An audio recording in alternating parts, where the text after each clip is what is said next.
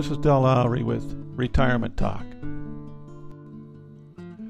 A friend of mine told me last night about an incident that happened soon after she moved from California to Washington. She told of walking her dog, Jessie, through alleys in town and feeling all alone. She would see lights glowing in windows and think about the families that lived inside.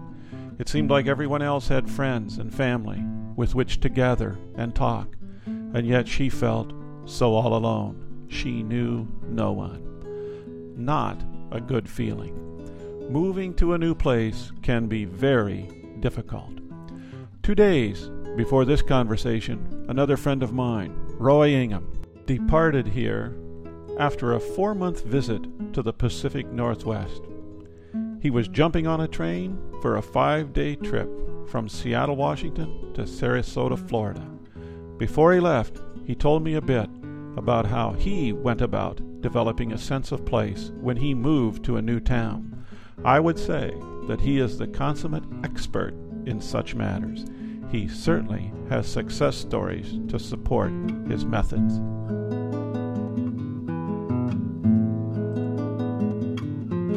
A sense of place. The day after I retired at age 62, my partner and I sold the home we lived in Sarasota, Florida, packed our belongings into a 4-foot by 6-foot trailer, and drove from Tallahassee, Florida to Seattle, Washington. Our decision to go to the Northwest was based on the assumption that we would like living there, although neither of us had ever done so.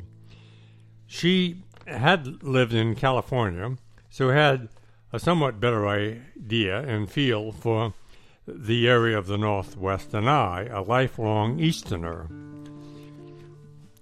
We worked our way north from Seattle, settling in the city of Bellingham, which is about 20 miles from the Canadian border. We decided to live there for 1 year, then evaluate whether to stay or try another place.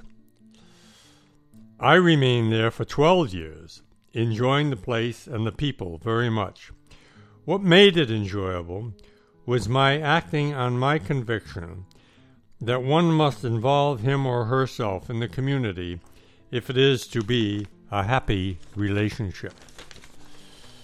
Soon after my arrival, I first joined the United States Masters Swim Group, which I had been a part of for a few years in Tallahassee.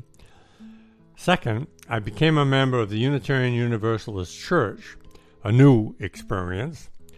And third, I became a member of the board of directors of the ACLU. Fourth, I became active in the political scene, chiefly by working on local, state, and national election campaigns. And fifth, I took classes in pottery at Western Washington University. As time went by, I got involved in other activities, among them being the restoration of salmon streams, founding a new neighborhood association, and becoming a board member of the Whatcom Human Rights Task Force and the Greenways Environmental Group.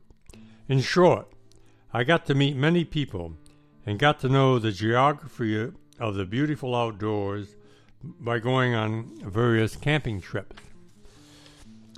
I moved to Sarasota, Florida in 1999, but have returned to Bellingham each summer to enjoy the more pleasant weather, but mainly to visit with those with whom I became friends.